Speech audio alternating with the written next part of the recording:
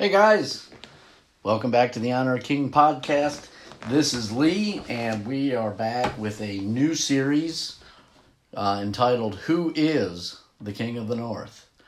And so in this series, we're going to take a look at Daniel 11:40 through Daniel 12:2. So 11:40 through 12:2. Many people would consider this to be the toughest prophetic scripture to unlock. I think that's a subjective thing. It's very complicated. There's a lot of pieces, and it ties into Revelation. It ties into Thessalonians. It's stuff that is written by Paul. There's stuff written by John. There's stuff written by Daniel. All this ties together into a great big narrative. But once you understand this and you see it, what's being explained in this scripture, then it's pretty easy. Once you see it, you see it, and you're going to get it, and it won't be as complicated anymore.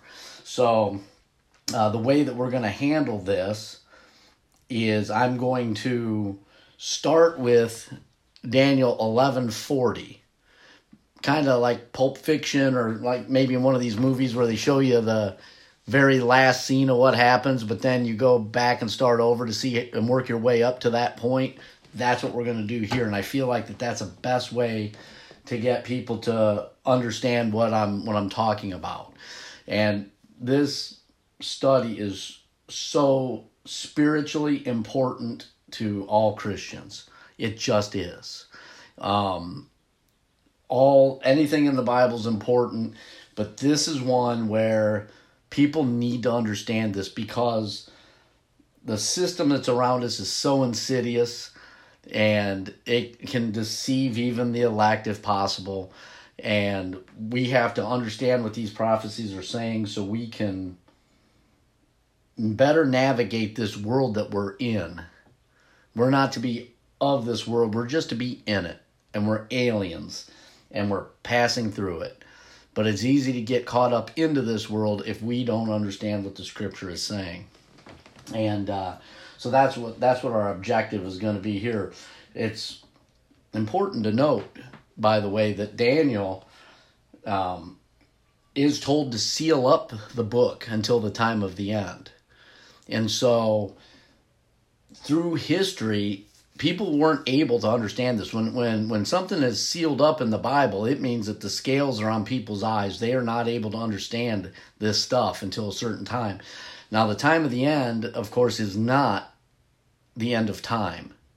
Time of the end does not mean Jesus is returning at that moment. It is referring to Daniel's prophecy, the 1260-year prophecy. And when that ends, that is the time of the end. That is the time that the two witnesses of Revelation are witnessing for Christ, and then they are killed after that or whatever. But that 1260, when that ends, which is 1798, you can do the math on it, that's the time of the end. That's when, after that is when Daniel was unsealed, and the Holy Spirit allowed people to start understanding what it meant. But what that also means is that there's a lot of counterproductive and heretical teaching out there telling people what this means. And as you guys know, for those of you who've been with us, the whole point of this podcast is to break down these false narratives about the Bible and to get people engaged in their Bibles themselves, because it's so critically important that each person has a relationship with their Bible in conjunction with the Holy Spirit. We have to stop taking everything that we know about the Bible from man.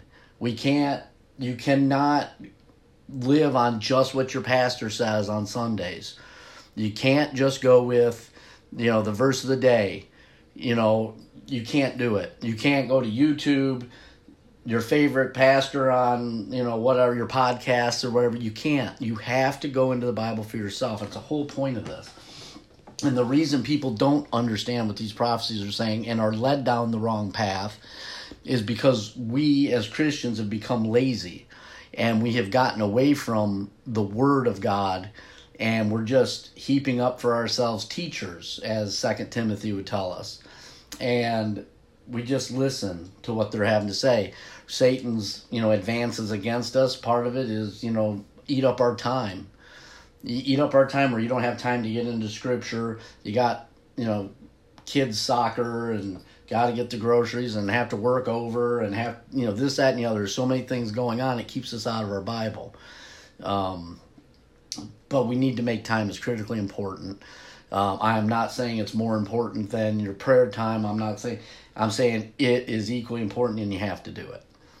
Otherwise, you will fall victim to things like this Jesuit Counter-Reformation teaching that, emerged in 1590.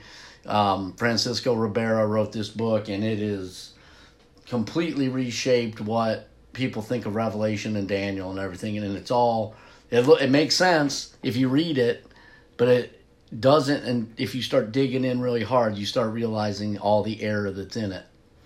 And so anyway, with that, I've got kind of crazy. So we're gonna start with Daniel 11:40, just that verse, to get the listener to understand where we're going, and then we're gonna go back to the beginning and we're gonna work our way to it. So with that, let's have a word of prayer, and then we will start our study. Father, in the name of Jesus, Babylon is fallen.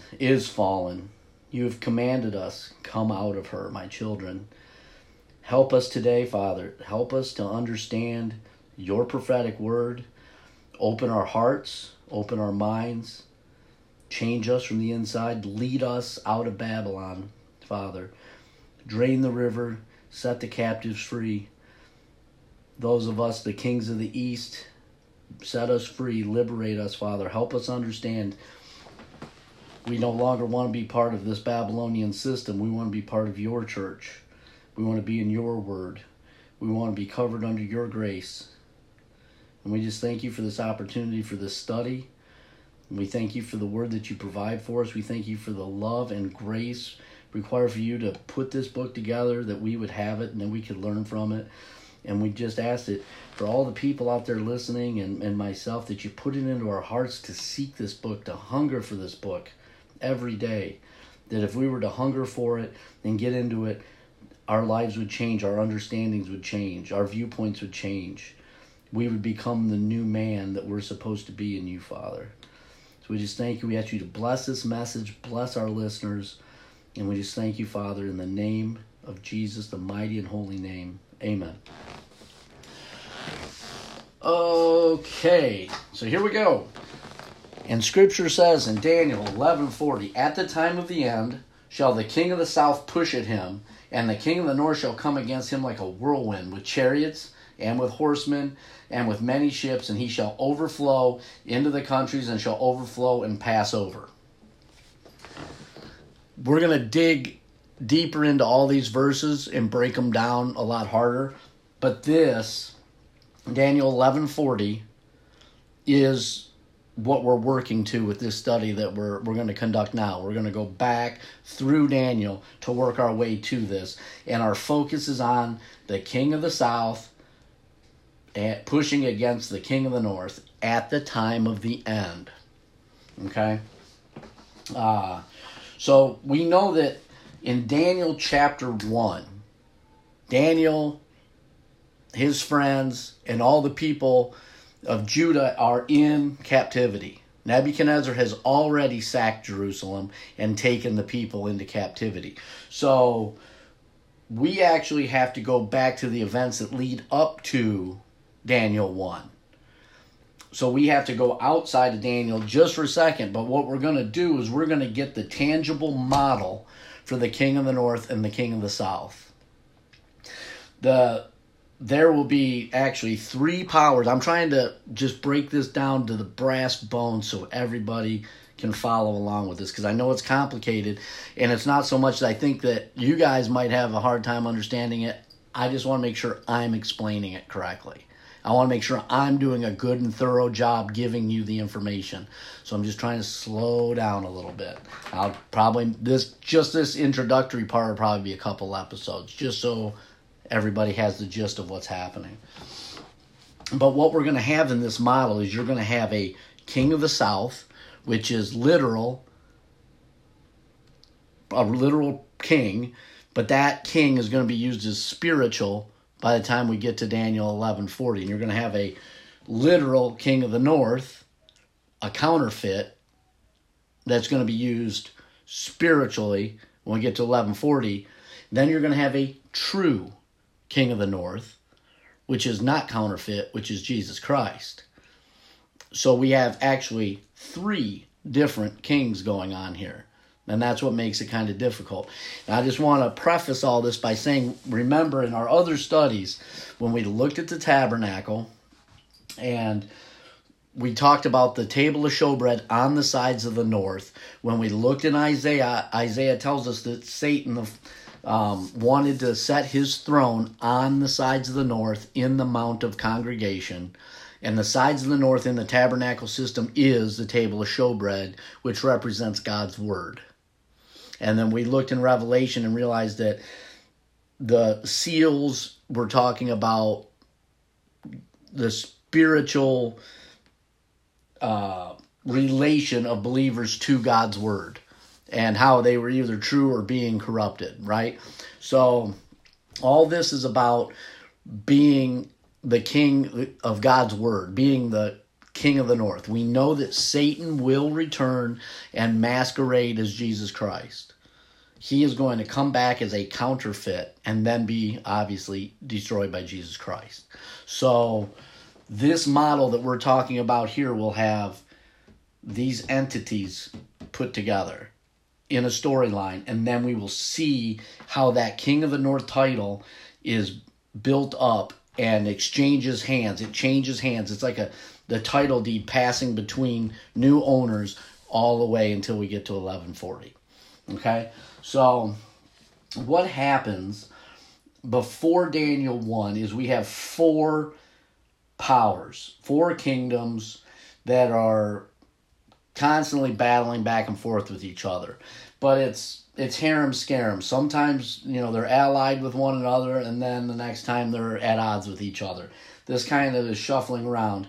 These 4 powers would be the remnant of the Assyrian Empire, Babylon, Egypt, and Jerusalem.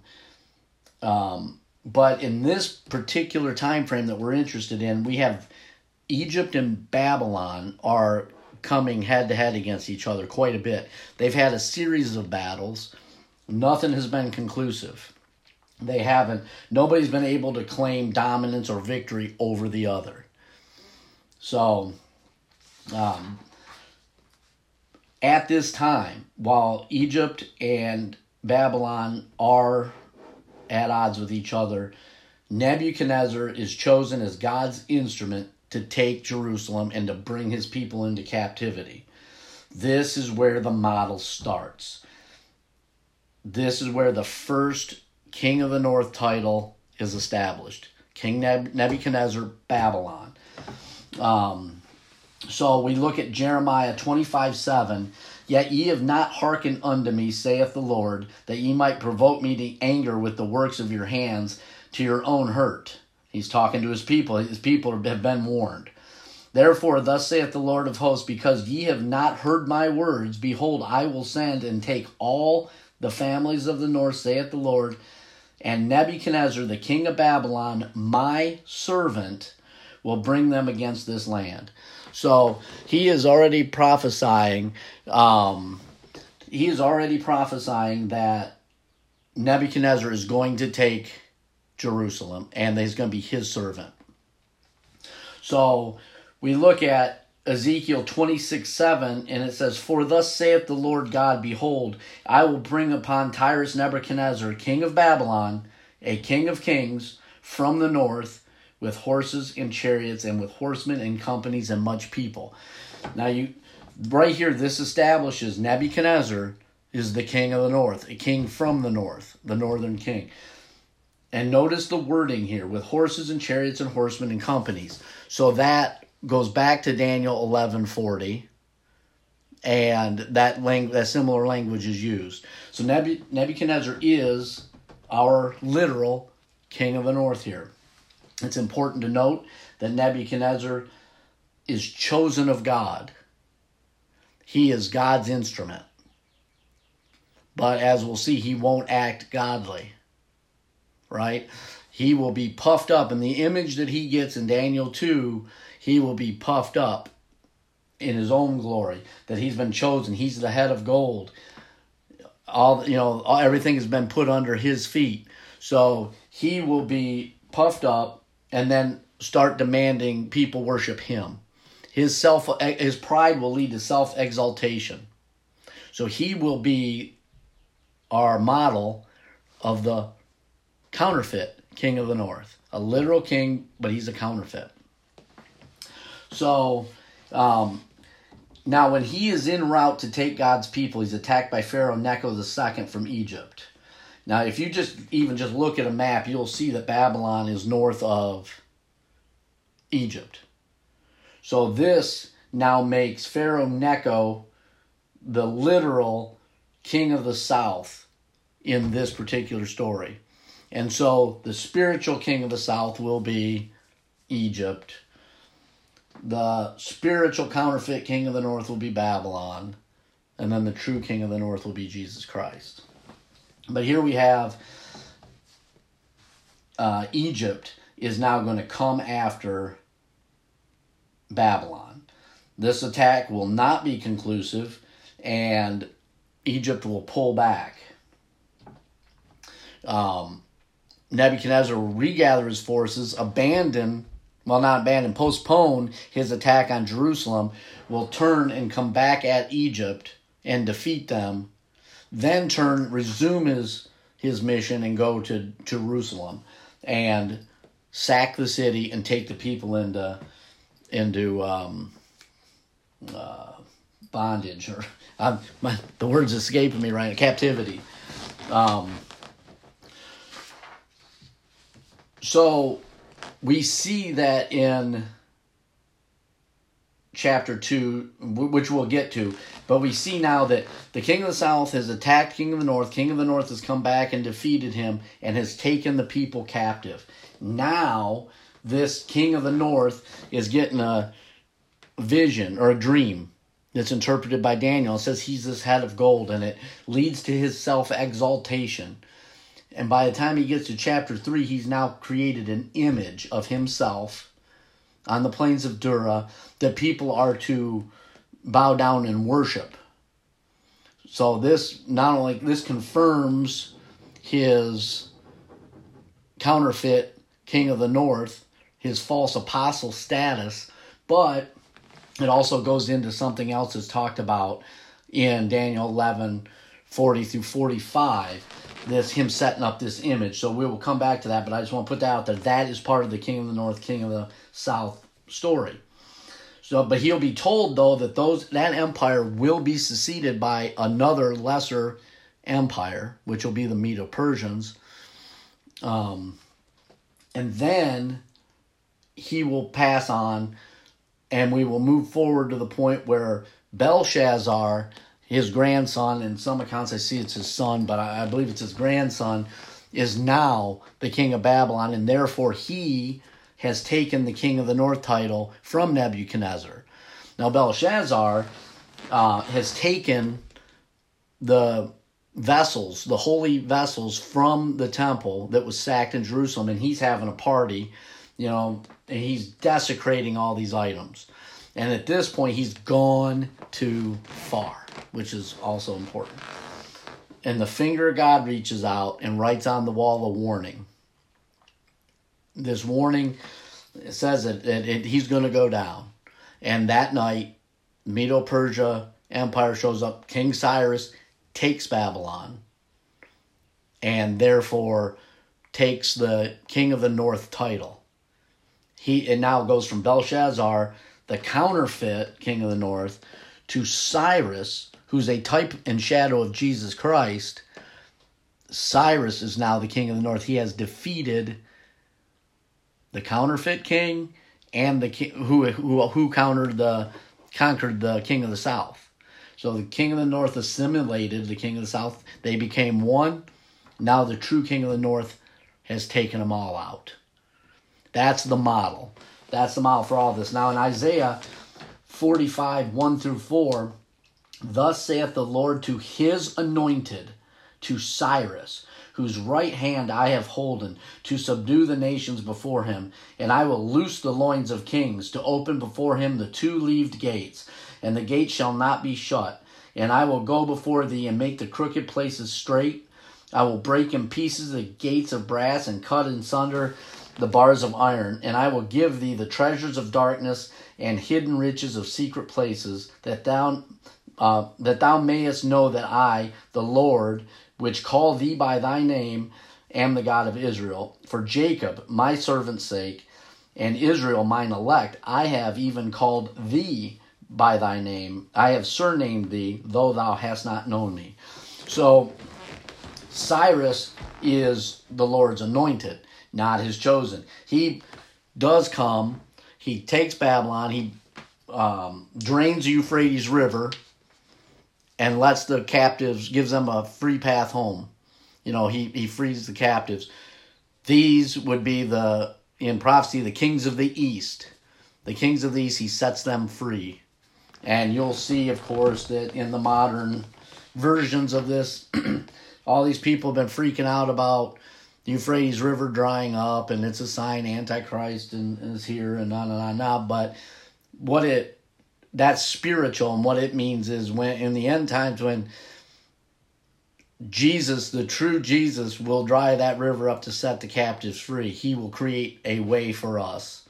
And it's talking about when we will meet him in the sky at his return, is what that prophecy is actually saying.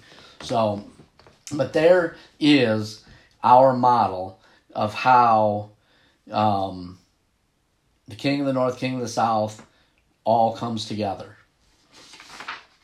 Now I got a little something extra. This isn't germane to our study, but it's just a little something fun to look at. In Daniel 1, we see that Daniel's already in captivity. We're seeing that he's in the court of Nebuchadnezzar. And by the way, there are 12 books in Daniel. The first 6 are historical. Though they do contain prophecy, they're historical books. And Daniel's not receiving visions and prophecies there. The kings are. Daniel's interpreting them, but he's not receiving them. And it's a history. When you get from 7 to 12, those become the primarily prophetic books. And now Daniel's the one receiving the prophecies. But so in Daniel 1, he's in the court and he's tested at the king's table with the king's meat. He's tested. So this reminds you of something. If we go back and we look at the temptation of Christ in the wilderness, the very first temptation that Satan brought against him after Jesus had fasted for 40 days was to try to get him to turn the stone into bread. And Daniel's first test that we see about in here is over food. It's over hunger. So that's just kind of interesting. That's all we really need from Daniel 1. Daniel 2, we'll continue with that thread just for a second. Nebuchadnezzar's given the dream.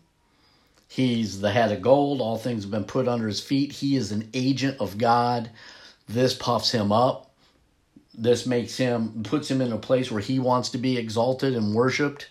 He wants to take the place of God here and be able to call his own shots instead of God calling him. He wants people to worship him instead of God. All this is happening. So we go to the temptation in the wilderness again. And the second temptation is Satan misquoting the Psalms, telling Jesus, throw yourself down because it's commanded that the angels will bear you up before you strike your heel. And he doesn't completely quote, he leaves some of that out. And Jesus says, it's for it is written, do not put the Lord your God to the test. So he did the same thing that went on with Nebuchadnezzar. He tried to tempt him with pride in his position, making him say your position's high enough that you can go against God. And so that's our little comparison chapter 2. So now we'll get on to chapter 2. Chapter 2 gives us the image of the man. That's what people would call the metallic empires. And so we'll get into that. This forms the basis that chapters 2, 8, and 11 work off of. This is the first mention.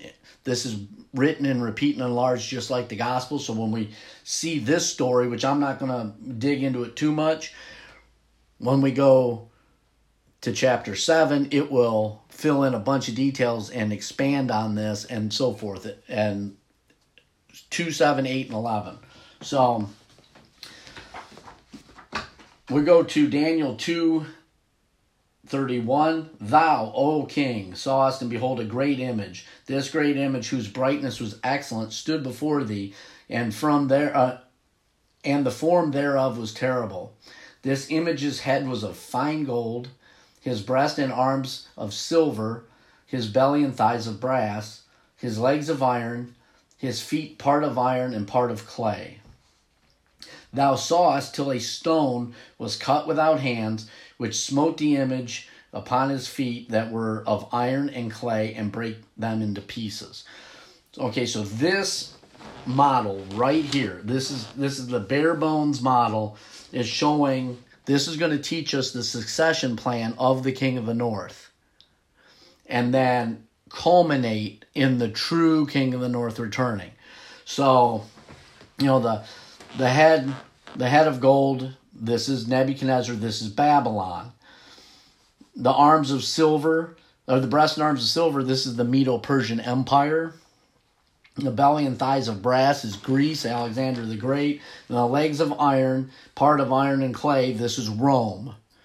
And their legs, because the empire was split into two, East and West Empire. And then, of course, it has feet. There's 10 toes, and we'll see that there are 10 kingdoms, 10 horns, all that come out later. So we start with the very first King of the North, which is the gold head, and we end with, thou sawest till a stone was cut without hands, which smote the image upon the feet. That's the second coming of Jesus Christ. So this little 4-verse section is giving us the outline that the other chapters are going to build upon to get us to Daniel 11:40. I don't know if we really need to go into the interpretations as much, because it just gives us most of the things that we need to know. So we're going to go to chapter 3. We have our baseline there. In chapter 3, we see an idol, which is made that Daniel and everybody else has to kneel and worship. Daniel is tempted here with false worship. Just as Satan offered Jesus the whole world if he would kneel down and worship Satan. So here we have the third temptation shown in chapter 3 of Daniel. Like I said, that has nothing to do with this study, just an observation that I thought would be fun to share. So, let's see. In chapter 3, Daniel 3:1, Nebuchadnezzar the king made an image of gold whose height was 60 cubits, and the breadth thereof 6 cubits. He set it up in the plain of Dura, in the province of Babylon, and whoso falleth not down and worshipeth shall the same hour be cast into the midst of the burning fire. Okay.